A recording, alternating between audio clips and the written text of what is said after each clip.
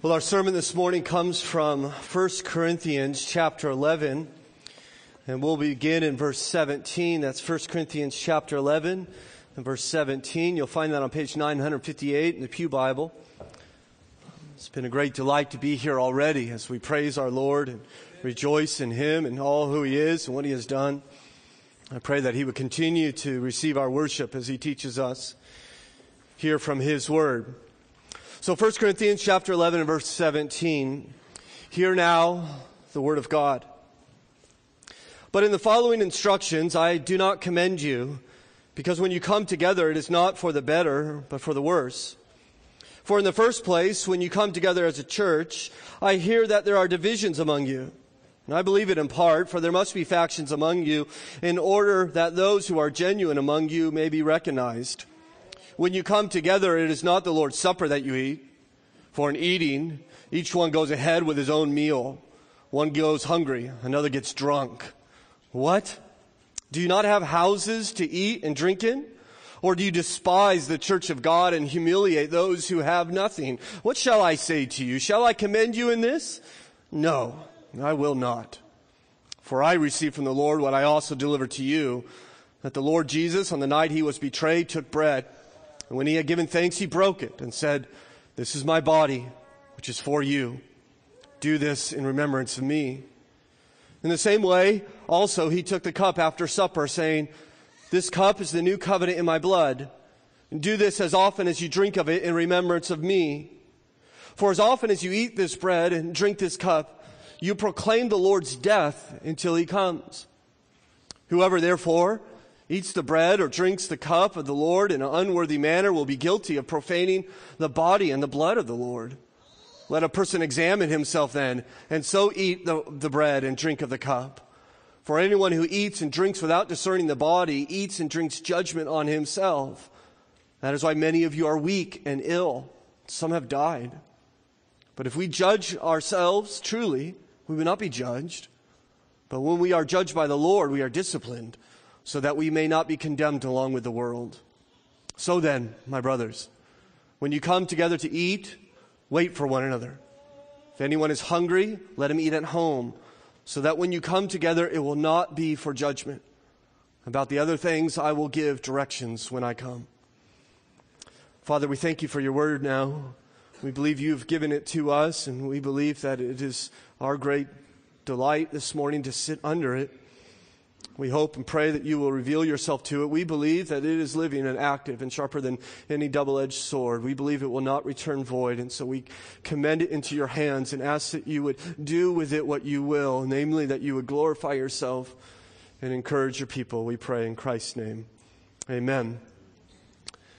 In 1531, in the Netherlands, a man named Siek Freeks was executed.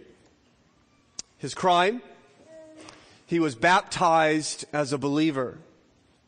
The criminal sentence book of the court of Friesland wrote, Siek Freeks, on this 20th of March, 1531, is condemned by the court to be executed with the sword. His body shall be laid on the wheel and his head set upon a stake, because he has been rebaptized and perseveres in that baptism. Approximately 25 years later, 288 brothers and sisters in Christ were killed in England. Specifically, they were burned at the stake, including 55 women and 4 children. Their crime? They denied the real presence of Jesus in the Lord's Supper. The theologian from the 19th century, J.C. Ryle, writes of this event, saying, "The doctrine in question was the real presence of the body and blood of Christ in the consecrated elements of the bread and wine in the Lord's Supper. Did they or did they not believe that the body and blood of Christ were really present under the forms of the bread and wine? Did they or did they not believe that the real body of Christ was present on the so-called altar as soon as the mystical words passed the lips of the priest? Did they or did they not?" That was the simple question.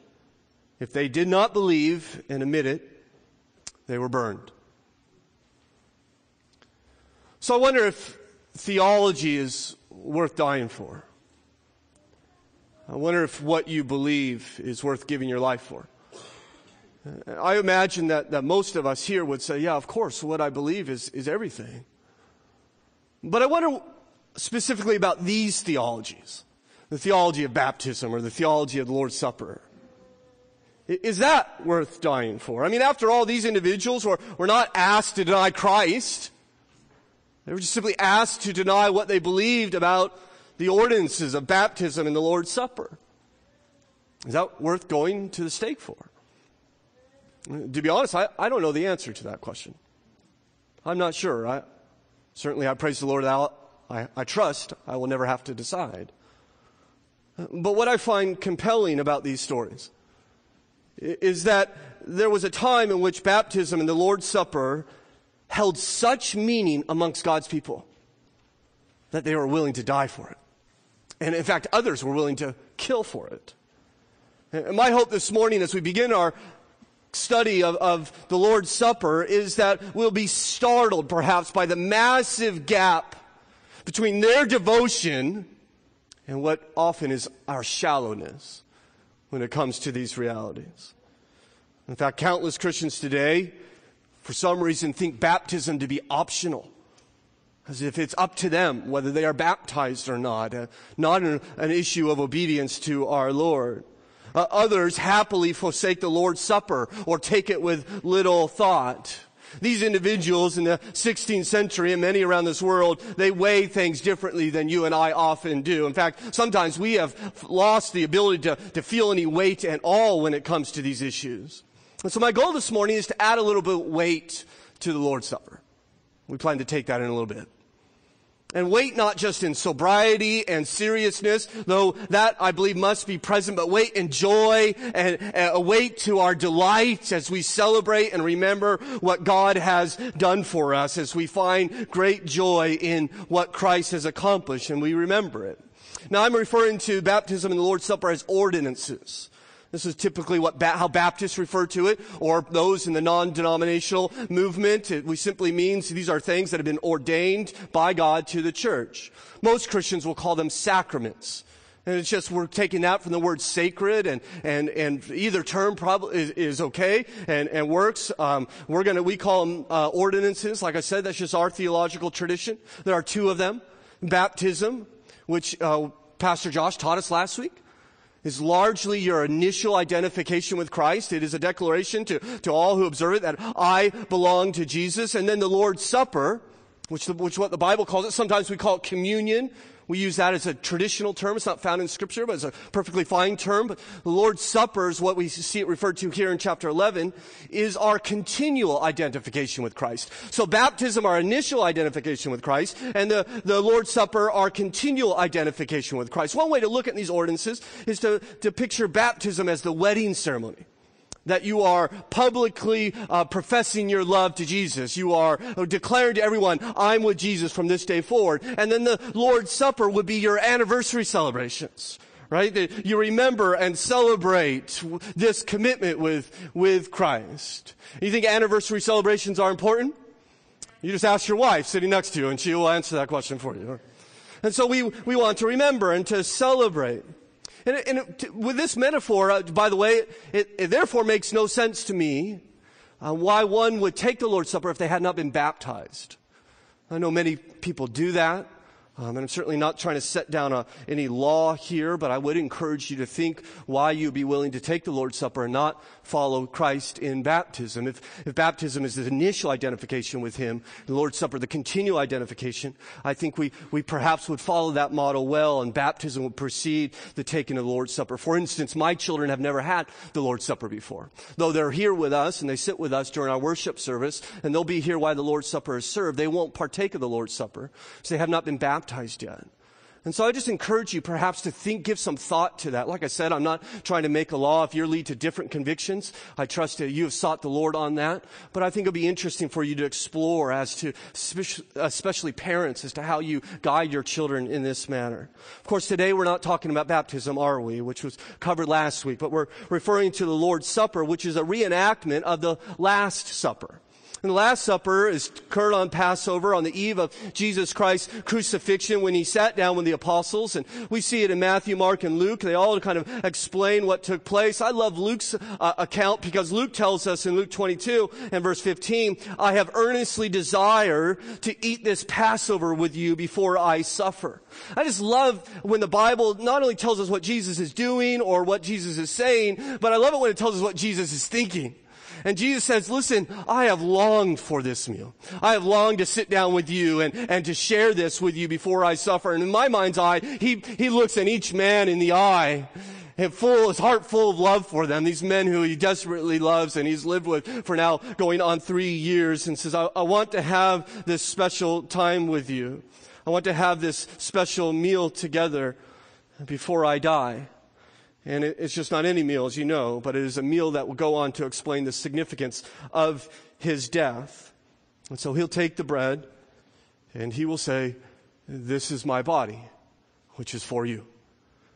And then he will take the cup and he will say, this cup is the new covenant in my blood, which is for you. And then after each element, he will say, do this in remembrance of me. And so he is ordaining a continual practice. You see that? That he expects his followers to continue to do this.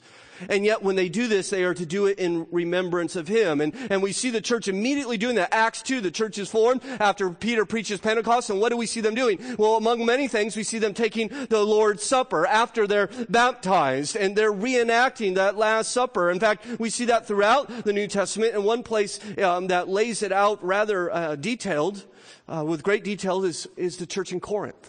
And so what I want to do this morning as we consider the Lord's Supper in this kind of fourth week in this series on the church is to talk to you about what God intends us to do. What are we doing when we take this meal? What will we be doing in just a handful of moments as we celebrate the Lord's Supper? And we see, first of all, that we are, through the Lord's Supper, to love one another. Through the Lord's Supper, we are to love one another, at least we ought to. The church in Corinth is struggling with this, as you see in verse 17.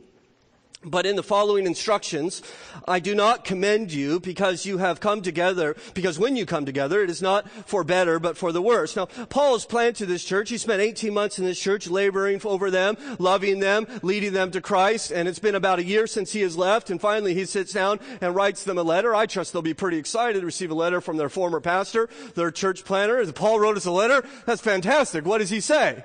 And so Paul says, you're terrible, right? You're causing more harm than good. You're destroying people. I mean, he's very strong here in verse 17. He says, when you come together, it's not for better, it's not for good, but it is for worse. You're destroying one another. We think, well, what harm are they causing? Well, verse 18 tells us. For in the first place, when you come together as a church, I hear that there are divisions among you, and I believe it in part, for there must be factions among you in order that those who are genuine among you may be recognized. You see, what Paul is saying is the reason why it's harmful is that they're breaking up in factions. They're turning on each other. And I imagine this must be tremendously sad for this man who desperately loves these people, who has given them so much, and now he sees them tearing each other apart, and in doing so, defaming the gospel.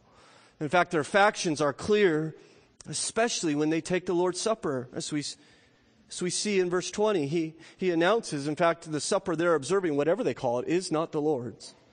When you come together, he writes, is it not the Lord's Supper that, it is not, the Lord's Supper that you eat. It may look like the Lord's Supper. There may be bread there and there may be wine there. But the Lord's Supper is not simply what you do with your hands and with your mouth. It's what you do with your heart. And they are practicing what I think Jesus would probably call the vain traditions of men as they come together and take this meal, and they think it's the Lord's Supper. Paul says it's not. Now, I want you to know, by the way, just a theological footnote, that this continual phrase of coming together, you see that in verse 17? He says, let me find it. It's in there somewhere, isn't it? But when you come together, We also see it in verse 18, when you come together. And then again in verse 20, he says, when you come together. He'll repeat this in verse 33, saying, when you come together and eat. In verse 34 even, as he says, so that when you come together. So 5 times he says, when you gather together and you're doing this. And so understand that the Lord's Supper is something we do when we gather together. So the Carn family doesn't celebrate the Lord's Supper together on Tuesday evenings. We're not the church gathered together. And so when we gather together as a church is in those times in which we celebrate the Lord's Supper. Of course, this takes into account when we visit those who are shut in or those who are hospitalized, that we will gather together, a small part of the church, and take the Lord's Supper to them. But this is clearly what God intended for the church to do when they gather together and they come together. The reason is because they're coming together around the body and the blood of Jesus. It is a picture of the unity in which Jesus has died to create. He has brought us together as a church. He has not just reconciled us to the Father, but he has reconciled us to one another. And so when we come together, we begin to celebrate what he has done in bringing us together as a people in love and unity. But unfortunately, in Corinth, there's anything but love and unity. In fact, you know verse 21. For in eating, each one goes ahead with his own meal. One goes hungry, another gets drunk. No, most likely they are celebrating this meal on the first day of the week, which Christians will later go on and call the Lord's Day. They do this because it's the day of the resurrection. And so they're celebrating the first day of the week. The problem with that in Rome and Roman provinces, first day of the week's a work day. And so most likely they would not be celebrating in the morning, as we see in the book of Acts. They actually celebrate this time in the evening. And if we're all going to get together in the evening, perhaps, why don't we have a meal, it seems like. That seems like the idea. Let's get together and we'll have a meal together and celebrate what God has done for us. And the wealthy individuals who have a great deal of flexibility, well, they can show up whenever they want, can't they? And they could bring their good food and their good drink, and they come at their leisure, perhaps even coming early. But those kind of working class, or those people who have jobs, they have to wait till they close up shop, and they have to wait till their responsibilities are taken care of, and they bring their perhaps more meager portions with them at this church potluck there in Corinth, right? And then you know that much of the church at this time was actually made up by slaves. And so the slaves, they have no freedom at all. They could come only when their owners allow them to, often perhaps having to take care of the family's meal and clean up after them, and they come much later. Well, when the last ones show up, what do they find? Well, the food's gone. It's already eaten. And even worse, according to verse 21, some are drunk. It was like happy hour at church. Right? I mean, they're getting together and they're getting a little tipsy there over the Lord's Supper. It almost seems like a feast in Corinth, doesn't it? Doesn't sound like God's people. I mean, all the same privileges, all the same exclusions. And they reflect the Corinthian society much more than the new society in which God has sent his son to die in order to create. They're reflecting the world more than what this meal was designed to communicate, which is the unity of the body of Christ.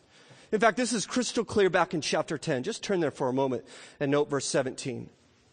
In 1 Corinthians chapter 10 and verse 17, he says, because there is one bread, evidently they have one loaf, we who are many are one body, for we all partake of one bread. And so they say we have this one bread, which symbolizes that though we are many, we are united together. We are one body together. Christ has died to create that unity. This is what we're to celebrate in the Lord's Supper. We're one, though they're not. They're not one at all. And so Paul is beside himself, as you see back in our text in verse 22. What? He says. Do you not have houses to eat and drink in, or do you despise the church of God and humiliate those who have nothing? What shall I say to you? Shall I commend you in this? No, I will not. You're despising each other. He says, you're humiliating one another. You should have stayed home, he said, rather than come to this church service. At least you should have waited for each other. You note he says that in verse 33. So then, my brothers, when you come together to eat, wait for one another. By the way, that's why in a moment when we have the Lord's Supper, we're going to hold the elements, aren't we? And so you may be in the front of the auditorium, you may get the bread first, but you're going to wait until everyone has received the bread in order that we can gather together and eat this meal together as one body in Christ, united together in Jesus. This is what the meal is to symbolize, that we love each other and we're united together. If you're here this morning, you're not a Christian, we're delighted that you're here today, and we do hope that you feel welcome here. We would like you to know that though we often fail in this, we believe Christians are to be people of self-sacrifice and radical love for others. We believe that not in order to earn our way or kind of love our way to God. He's actually loved his way to us in Christ. But because we've received God's love, we believe that you shouldn't have to do anything to receive our love. Rather, what God has done for us should impact us so much that we delight in sharing that love with you. This is why I think Paul's so angry, because they're failing to do this clearly. For our Christians here, I want you to understand clearly that the Lord's Supper is to reflect Christ's sacrificial love that brings us together. We are to be a united congregation. I would encourage you, therefore, to be aware of selfishness and personal preferences that you put above other people within the church. Because we want Hamilton Baptist Church not to reflect our culture, but we want it to reflect what God is doing in us, reflect Jesus and what he has done. Some of the children here in the church. I don't know if you ever heard the phrase joy. Jesus, others, you. You've heard that before? I think that's pretty good. Jesus comes first and then others next and then you come last. I think, by the way, that's probably good for us adults as well.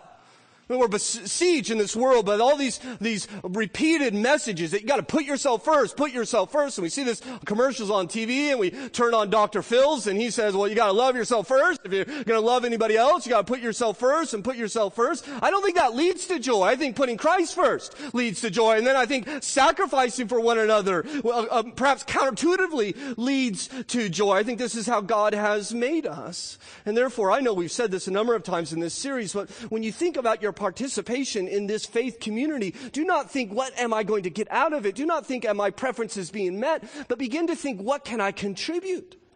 What can I give? How can I bless people? How can I put other people before me? How can I put their preferences before me? How can I use the gifts in which God has given me in order to work in other people's life? We need to pursue that, and we're going to celebrate that unity in a moment, that at this Lord's table, that he would nourish our unity, that we are all united in Christ. And we love one another because of that. And if we don't love one another, we need to repent of that, which is the second thing that the Lord's Supper is supposed to do for us, help us, as through the Lord's Supper we repent of sin. You look in verse 27. We're going to skip some verses. We'll come back to them.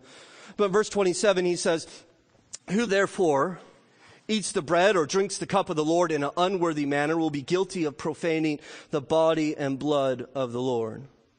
And so he says, when you take this Lord's Supper, you need to take it in a manner that is worthy, a worthy manner. And if you don't, you profane what God has done. In other words, to take the Lord's Supper carelessly, being careless about sin, is in itself an additional sin. And he tells us, he warns us, don't come and take this in an unworthy manner. Now, he is not saying, let's be clear, that you need to be worthy in order to take this meal. All right? Because no one is worthy. In fact, the whole point we're taking this meal is because we're not worthy of it and we're not worthy of Christ. All the worthy people don't need Christ's death. It is only the unworthy people who need Jesus to die for them. And so I invite all unworthy people to this table today, which should be all of us, right? So he's not talking about the individual. He's talking about the manner in which one comes to it. It is to come to the table of the Lord and celebrate what Christ has done for us through his death, and at the same time, to harbor sin in our heart, to not turn it over, is to go against the very reason that Christ has done. I'm going to hold on to the sin, I'm not going to let it go, and yet I'm going to celebrate your death, that you died for my sin. That's not a worthy manner. It's not even understanding what he has done. And we're going to turn this off, and we're going to just go with this mic right here. How's that sound? And so he says, don't come in an unworthy manner. He warns us of that, doesn't he? Don't profane the body and blood of the Lord. Now, you may think, well, it's just an additional sin. What's the big deal? I sin all the time. Pastor, you admit, we sin all week long. And so what's just another additional sin if I come and take the Lord's Supper here in an unworthy manner? Well, let me tell you why it's a big deal. Look in verse 29. For anyone who eats and drinks without discerning the body eats and drinks judgment on himself. He's inviting God's discipline on himself, which is described in verse 30. That is why many of you are weak and ill, and some have died. I think this verse is utterly shocking. He says, some of you have become sick and weak because of how you approach this table. Some of you have gained illness because you come to this table in an unworthy manner. Now, we can't reason back from a sickness to some specific sin. And Paul can. He is an apostle. He has unique insight, but we don't have that insight. So we never want to do that. And moreover, we never want to say that all sickness is a result of some specific sin, that there's a connection. In fact, I would suggest that most sickness is not connected to a specific act of sin. But I would not say all sickness. It seems very clear that some are growing sick because of how they approach this meal. Some are growing weak. That is part of God's discipline. And to make things even more stark, he says some have died. Now, your translation may say fallen asleep, which is the literal reading, but that's not a reference to snoozing off in the middle of a sermon, right? They actually died. Some people have died. The staff were talking about this text on Monday, and we were saying, does God still do this? Does God still discipline people through death by unworthy participation in the Lord's Supper? I don't know, but I don't want to find out. Right? That's not something I want to mess with. I mean, can you imagine you take the Lord's Supper and the person next to you drinks a little early and then down he goes? Right? You may put the cup back down, right? You may think, I need to pray a little bit more about this. And maybe I need to make sure I'm coming here without harboring sin in my life. You see, God wants there to be a sobriety to this. This is not to be taken lightly. The unworthy, those who come unworthily, may get sick or weak or even die. This is what God is doing. I would once again encourage parents to be very cautious when you give your children the Lord's Supper. And you may think, well, they're not believers, but it was just a cracker and juice for them. It's no big deal. I think they need to understand your seriousness. They need to watch the sobriety in which you take this meal and learn from that. And so I would encourage you to give some thought to that. Now, I understand when we talk about sickness, illness, and death, you think, well, weren't we just talking about love? Right? What happened to all the love talk? And we're all supposed to love each other. And now God's striking people with illness. Well, I would suggest to you that this is God's love. In fact, verse 32, I think, tells us, but when you are judged by the Lord, we are disciplined so that we may not be condemned along with the world. You see, what he's doing is he is disciplining us. He is trying to correct our behavior. There's something worse than death, evidently. He says in verse 32, condemned along with the world. So he sends discipline on us to change our behavior. This is what a good father does for us. He disciplines his children. I don't know if you ever notice well-behaved children like in a restaurant or a grocery store or a store, and the well-behaved children kind of draw your attention. You're kind of surprised even. Like look at these kids. They're like following their mom and not screaming or pulling things down off the shelf. And you're surprised because God doesn't make them that way. Right? Instead he gives them parents. And the parents discipline them in order that the children will become self-disciplined, in order that they might eventually become disciples. Well, the Father does the same thing for us. He disciplines us in order that we might self-discipline ourselves, in order that we may more faithfully be His disciple. And so He comes and He brings this discipline on us because He loves us to help us. Now, so discipline is helpful, but to be perfectly honest, I rather avoid it.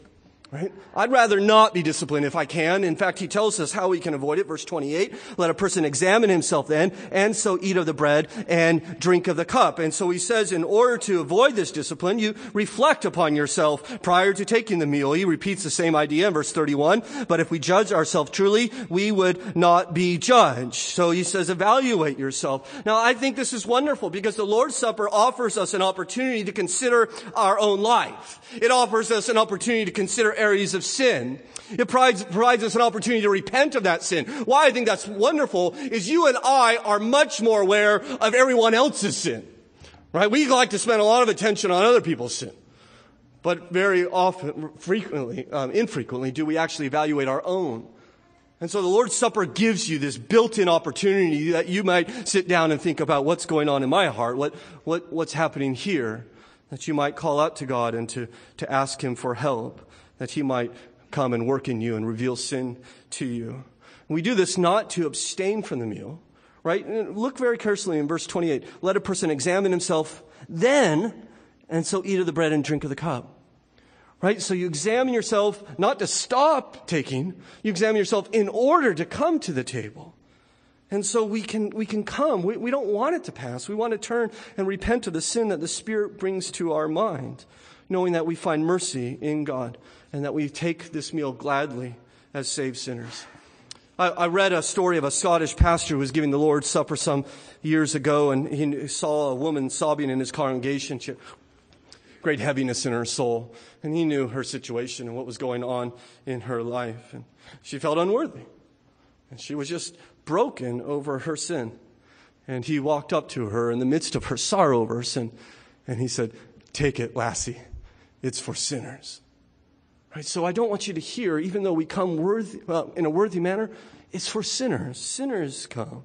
We don't have to be perfect to take the Lord's Supper. We need to turn our sin over to Him, confess our sins, because He's faithful and just to forgive us our sins and cleanse us from all unrighteousness. So my question for you is, do you examine yourself prior to taking the Lord's Supper?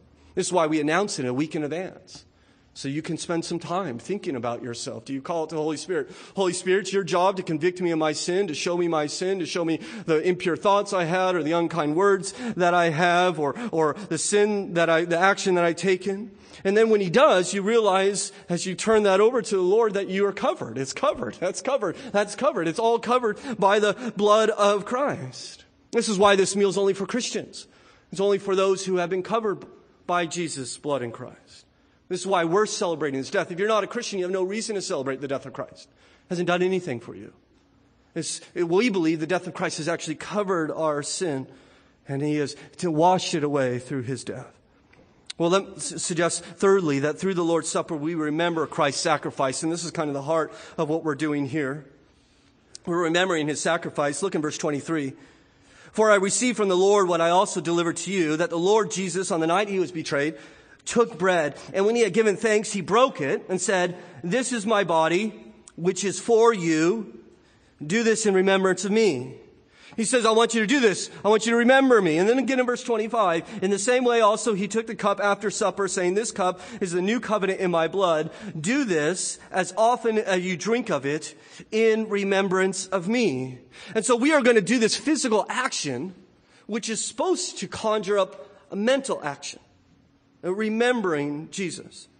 The Lord has given us the Lord's Supper to help us to remember Him. He's saying, let this bread, when it's in your hand, remind you of my body, and this cup remind you of my blood. We're to focus our mind upon Christ. And so this is not some mystical ritual which we take. We're not getting in touch with our inner being, or we're not emptying our mind in any way. We're fixing our mind actually on a real point in history when a real body was beaten and scourged and spat upon and nailed to a cross.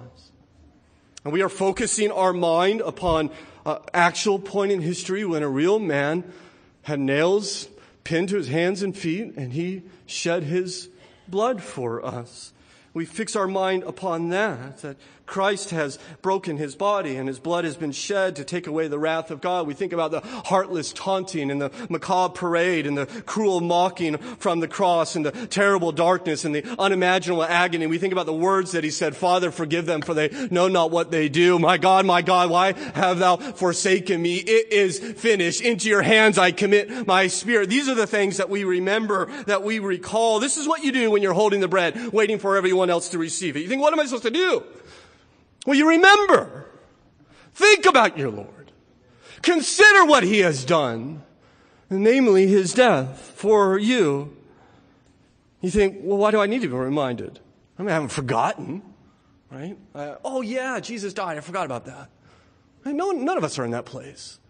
We haven't forgotten, so why do we need to be reminded? I wonder, do you have any pictures of your family in your office? Maybe on the walls in your home, or a picture of your sweetheart in your wallet. Well, have you forgotten what they look like? No, of course not. You know exactly what they look like. You haven't forgotten. Those pictures aren't there to inform your intellect. They're there to touch your heart, right? And as you're temporarily separated from them, you look at them and your heart begins to stir, and you look forward to when you get to wrestle with them and have hugs and kisses, or when you get to go home and embrace your wife, and you think about them, and maybe you pray for them, and you thank God for them, and you long to be with them. See, there's great value in pictures. Well, the Lord's Supper is our picture, isn't it? It's a time for us to pause and to look, not to inform our minds, but to stir our hearts, to remind us of the love that has been shown for us and create a longing to see Him. Maybe to ask, am I ready for Him to come? And as I mentioned specifically, we're focusing in on His death. And so this meal is not to remind us of the virgin birth. He gave us no ordinance to remind us of that event. It's not to remind us of his sinless life or his powerful compassion or his mighty works or his amazing teaching. The Lord's Supper is to remind us of the cross. That is at the center of who we are. That's central and will remain central. May the cross never be assumed in Hamilton Baptist Church. Oh yeah, the cross. Yeah, but we've kind of moved on. We're into ethics or philosophy or social justice. The cross was good when we came in, but now we have advanced beyond that. No, may it always be before us. This is what he's doing. He wants to keep it in front of us. Years ago when I was pastoring down south, I invited a single dad and his daughter to come to church and to worship with us. And his daughter said, I don't want to go to your church. I said, well, why don't you want to come to our church? He says, all you people talk about is blood. And you sing about blood and you preach about blood. I've heard you, and it's all about blood and blood and blood. And I say, may it ever be so. Right? May we never get beyond that. We may never advance. So we're at more advanced Christianity where we don't need to focus in on the cross. He wants us to be reminded of what he has done. Unfortunately, it seems that the meal has moved from that, and we have this now raging debate as not to what he has done, but what these elements are. Like, what is this cup and what is this bread? Does it actually turn into the body and blood of Jesus, as some teach? And I would like to suggest to you, we don't have time. I intended to talk to you more at length than this, but our time is running short. But I'd like to suggest to you that simply Jesus is speaking metaphorically when he says, this is my body. After all, it's his body that's holding the bread when he says that, right? And he's about to eat it, which is even more weird. Right? He says, this cup is my blood. Well, his blood is in his veins while he's saying that. And I think Jesus is just using a metaphor. Right? We speak metaphorically. We say, I'm so hungry I could eat a horse. Right? So if I brought you a horse, I say, here you go, dig in. Right? You say, no, I don't want to eat the horse. I just want a pizza. Right? Right? It's a metaphor. I'm just hungry. Right? And Jesus uses metaphors too. I am the vine. Right? And we don't look for leaves on Jesus, right? I am the door. It's like, well, where are your hinges? No, Jesus doesn't have hinges. It's a metaphor. And so I simply think what he is saying here is metaphorically, that this should remind you of my body. And so when we hold this bread, in a moment we're going to lift it up and we're going to say to one another as a united church, the body of Christ is broken for you. But we don't mean it literally. It's not literally his body. It is metaphorically his body. It is to remind us of his body. In fact, he tells us about his body there in verse 24. This is my body, which is for you. I love that little phrase, for you. He says, I'm giving myself for you. I'm dying in your place. I'm taking the death that you deserve, and I'm taking it upon myself. In preparing for this message, I came across a story at the end of the Civil War. A man was seen kneeling near a soldier's grave in Nashville, a farmer. A bystander came up to him and he said, is that the grave of your son? And the man said, no, I have 7 children, all young, and a wife and a poor farm in Illinois. I was drafted into the Union Army, despite the great hardship it would be upon my family. But the morning I was to depart, the man who now lies in this grave, my neighbor's oldest son, offered to take my place in the war. When the farmer eventually walked away, the bystander could read the words he had written on the gravestone. Simply read, he died for me. That's what Christ has done. He has died for us. He has given himself in our place. We remember that in the Lord's Supper. This is my body, which is for you. In fact, I love that Paul includes this little phrase there in verse 24. In fact, so do the Gospels. He says he broke it. He wants us to know that it's him who willingly gave it, right? No one took it from him. It's Jesus who broke it. Judas didn't break his body. Pilate didn't break his body. Caiaphas or Annas didn't break his body. The soldiers didn't break his body. Jesus gave himself willingly for us, as the Bible tells us in John chapter 10. For this reason my Father loves me, because I lay down my life and that I may take it up again. No one has taken it from me, but I lay it down on my own initiative. I tell you, the cross was no accident. Evil men didn't get the upper hand on Jesus. It was the sovereign plan from the foundation of the world. It was a demonstration of the shepherd's love for his sheep. He gave us his body freely and willingly and lovingly, and not just his body, but his blood. As we see in verse 25, he says, this cup is the new covenant in my blood. You see, all covenants are ratified by blood. And so his blood would be shed to ratify a new covenant, not just any new covenant, but the new covenant. Can you imagine what that'd be like? And that night when you gather around the table and Jesus raises the cup at Passover and he says, I want you to understand that new covenant that you've heard about for centuries, that the prophets have told you about, that one day God's going to take out your heart of stone and give you a heart of flesh. And he's going to take his law and he's going to write it on your heart. And no longer will it be tablets standing outside us to condemn us, but it's going to be in us that we can freely and joyfully obey him. And he's going to pass over his wrath and he's going to forgive all your sins forevermore. You remember that? Remember when the prophets told you that? Today I tell you, I have brought that covenant and my blood will be shed to ratify it. I'm here to bring it to you. This is what he has given us. If you're here as not a Christian, I want you to understand that we are Christians because we believe we need a Savior. We fundamentally believe that we need salvation. We don't need rules or ethics or anything like that, some system, some religious acts to do. Though we have all that, and we appreciate those. But what we need is someone to save us. We find that Savior in one who obeyed in our place and died in our place, namely Jesus. And we want to remember him. We think that's important. Is it important to remember this, church? We want to honor him through this meal. It's worth doing. And so when we take the Lord's Supper, we think about how good he has been to save you and that his death has secured it. For time's sake, we're going to skip the next point. And I just want to move now to the fifth point, is that through the Lord's Supper, we proclaim Christ's death. We see this in verse 26. He says, for as you eat this bread and drink the cup, you proclaim the Lord's death until he comes. So we're not simply remembering it. We are announcing it. We are proclaiming it. It is so valuable that it needs to be more than remembered. It needs to be proclaimed. And so we remember it in our minds and we announce it to other people's minds. And we're about to proclaim it in a moment. In fact, look around. So let's go ahead, take a moment and look around. Right? You're not alone. You're not alone here. You are not saved to be a Christ follower by yourself. You are saved into a people. And this people is going to proclaim to you the gospel in a moment in order that Christians may have our faith sustained. I'm not alone in this. There are others who believe this, others who love this God. We're in this together. We need that even more, the Bible says, as the day draws near. And you are to proclaim it to unbelievers, that you might awaken faith in them. You might conjure it up in them. In fact, there was a great man who came to Christ through the Lord's Supper. His name was Charles Simeon. And in 1779, Charles Simeon entered Cambridge University with a brilliant mind and as an eager student, but no love for God at all.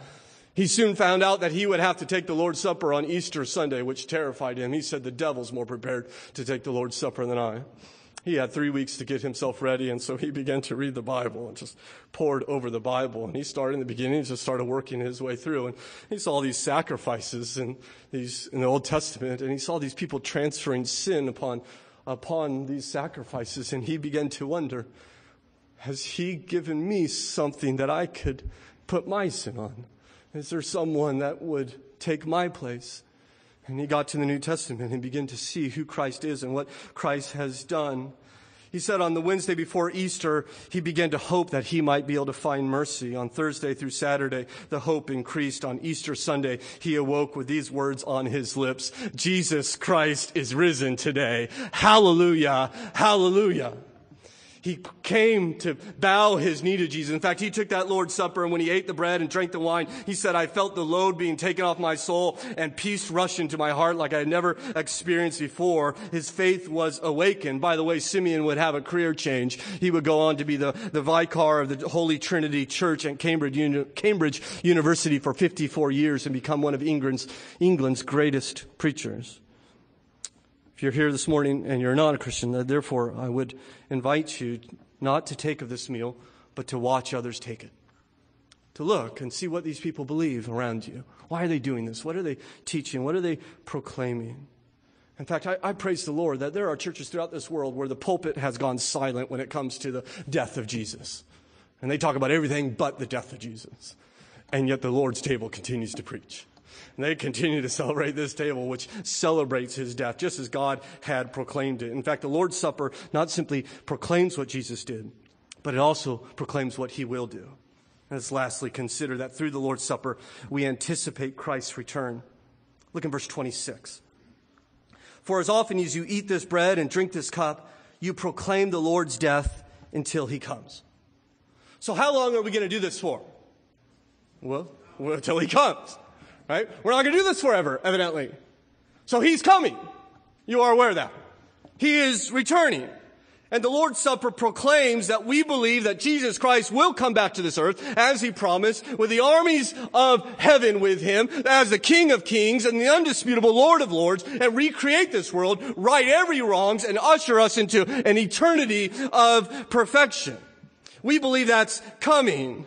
And we're going to take these really homely elements, right? It's just a little cracker and, a quarter ounce of juice, right? As a foretaste of the great banquet at the table of our King. It's like hors d'oeuvres this morning, right? This is appetizer. This is to whet your appetite, to prepare you for the feast. For Jesus said, I tell you, I will not drink again of this fruit of the vine until the day when I drink it new with you in my Father's kingdom. He's coming to celebrate with us, and we will not be having crackers and grape juice on that feast.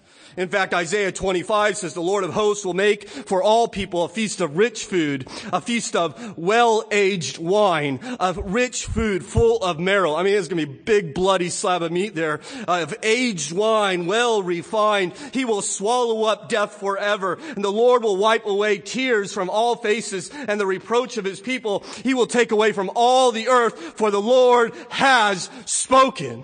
And so when we take this meal, we anticipate a greater meal, do we not? We cry out in our hearts, come, Lord Jesus, come quickly. And so please understand, though, we're celebrating his death. This is not a funeral meal. Though this is sober, this is weighty, but we're not at a funeral. He's not dead anymore. He's alive. He's risen. He's returning for us. So I invite you to take this cup. And take this, it's like a dress rehearsal, right? We're just getting ready for the marriage feast of the Lamb, for the Bible tells us, then I heard what sounded like a great multitude, like the roar of rushing waters and like loud peals of thunder shouting, hallelujah, for the Lord our God Almighty reigns. Let us rejoice and be glad and give him glory, for the wedding of the Lamb has come. One day, Christian, you will be at that table. Let's anticipate it and rejoice in it through this meal. So you want to rehearse? Does that sound okay? You want to love each other? Would you like to repent of your sin and turn it over to him? Would you like to remember his sacrifice and proclaim the gospel and celebrate his return? Well, he's given us a meal to do it. In fact, let's prepare our hearts even now, can we? Let's come to him and say, God, if there's sin in here, I just want to turn it over. I know you died for sin, but I want to give it to you. I want to confess it to you and lay it at your feet.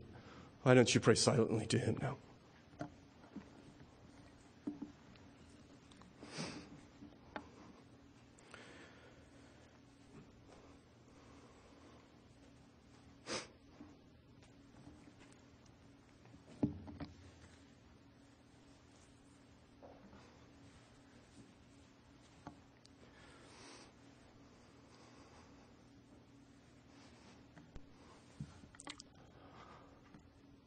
Our Father, we rejoice that all our sin is covered. All of us who have bowed our knee to Jesus have been washed clean. And we have been cleaned because your Son has died in our place. 3 days later rose from the dead. We come to celebrate that work, to remember it, and to anticipate his return. Help us now, we pray in Jesus' name. Amen. The deacon.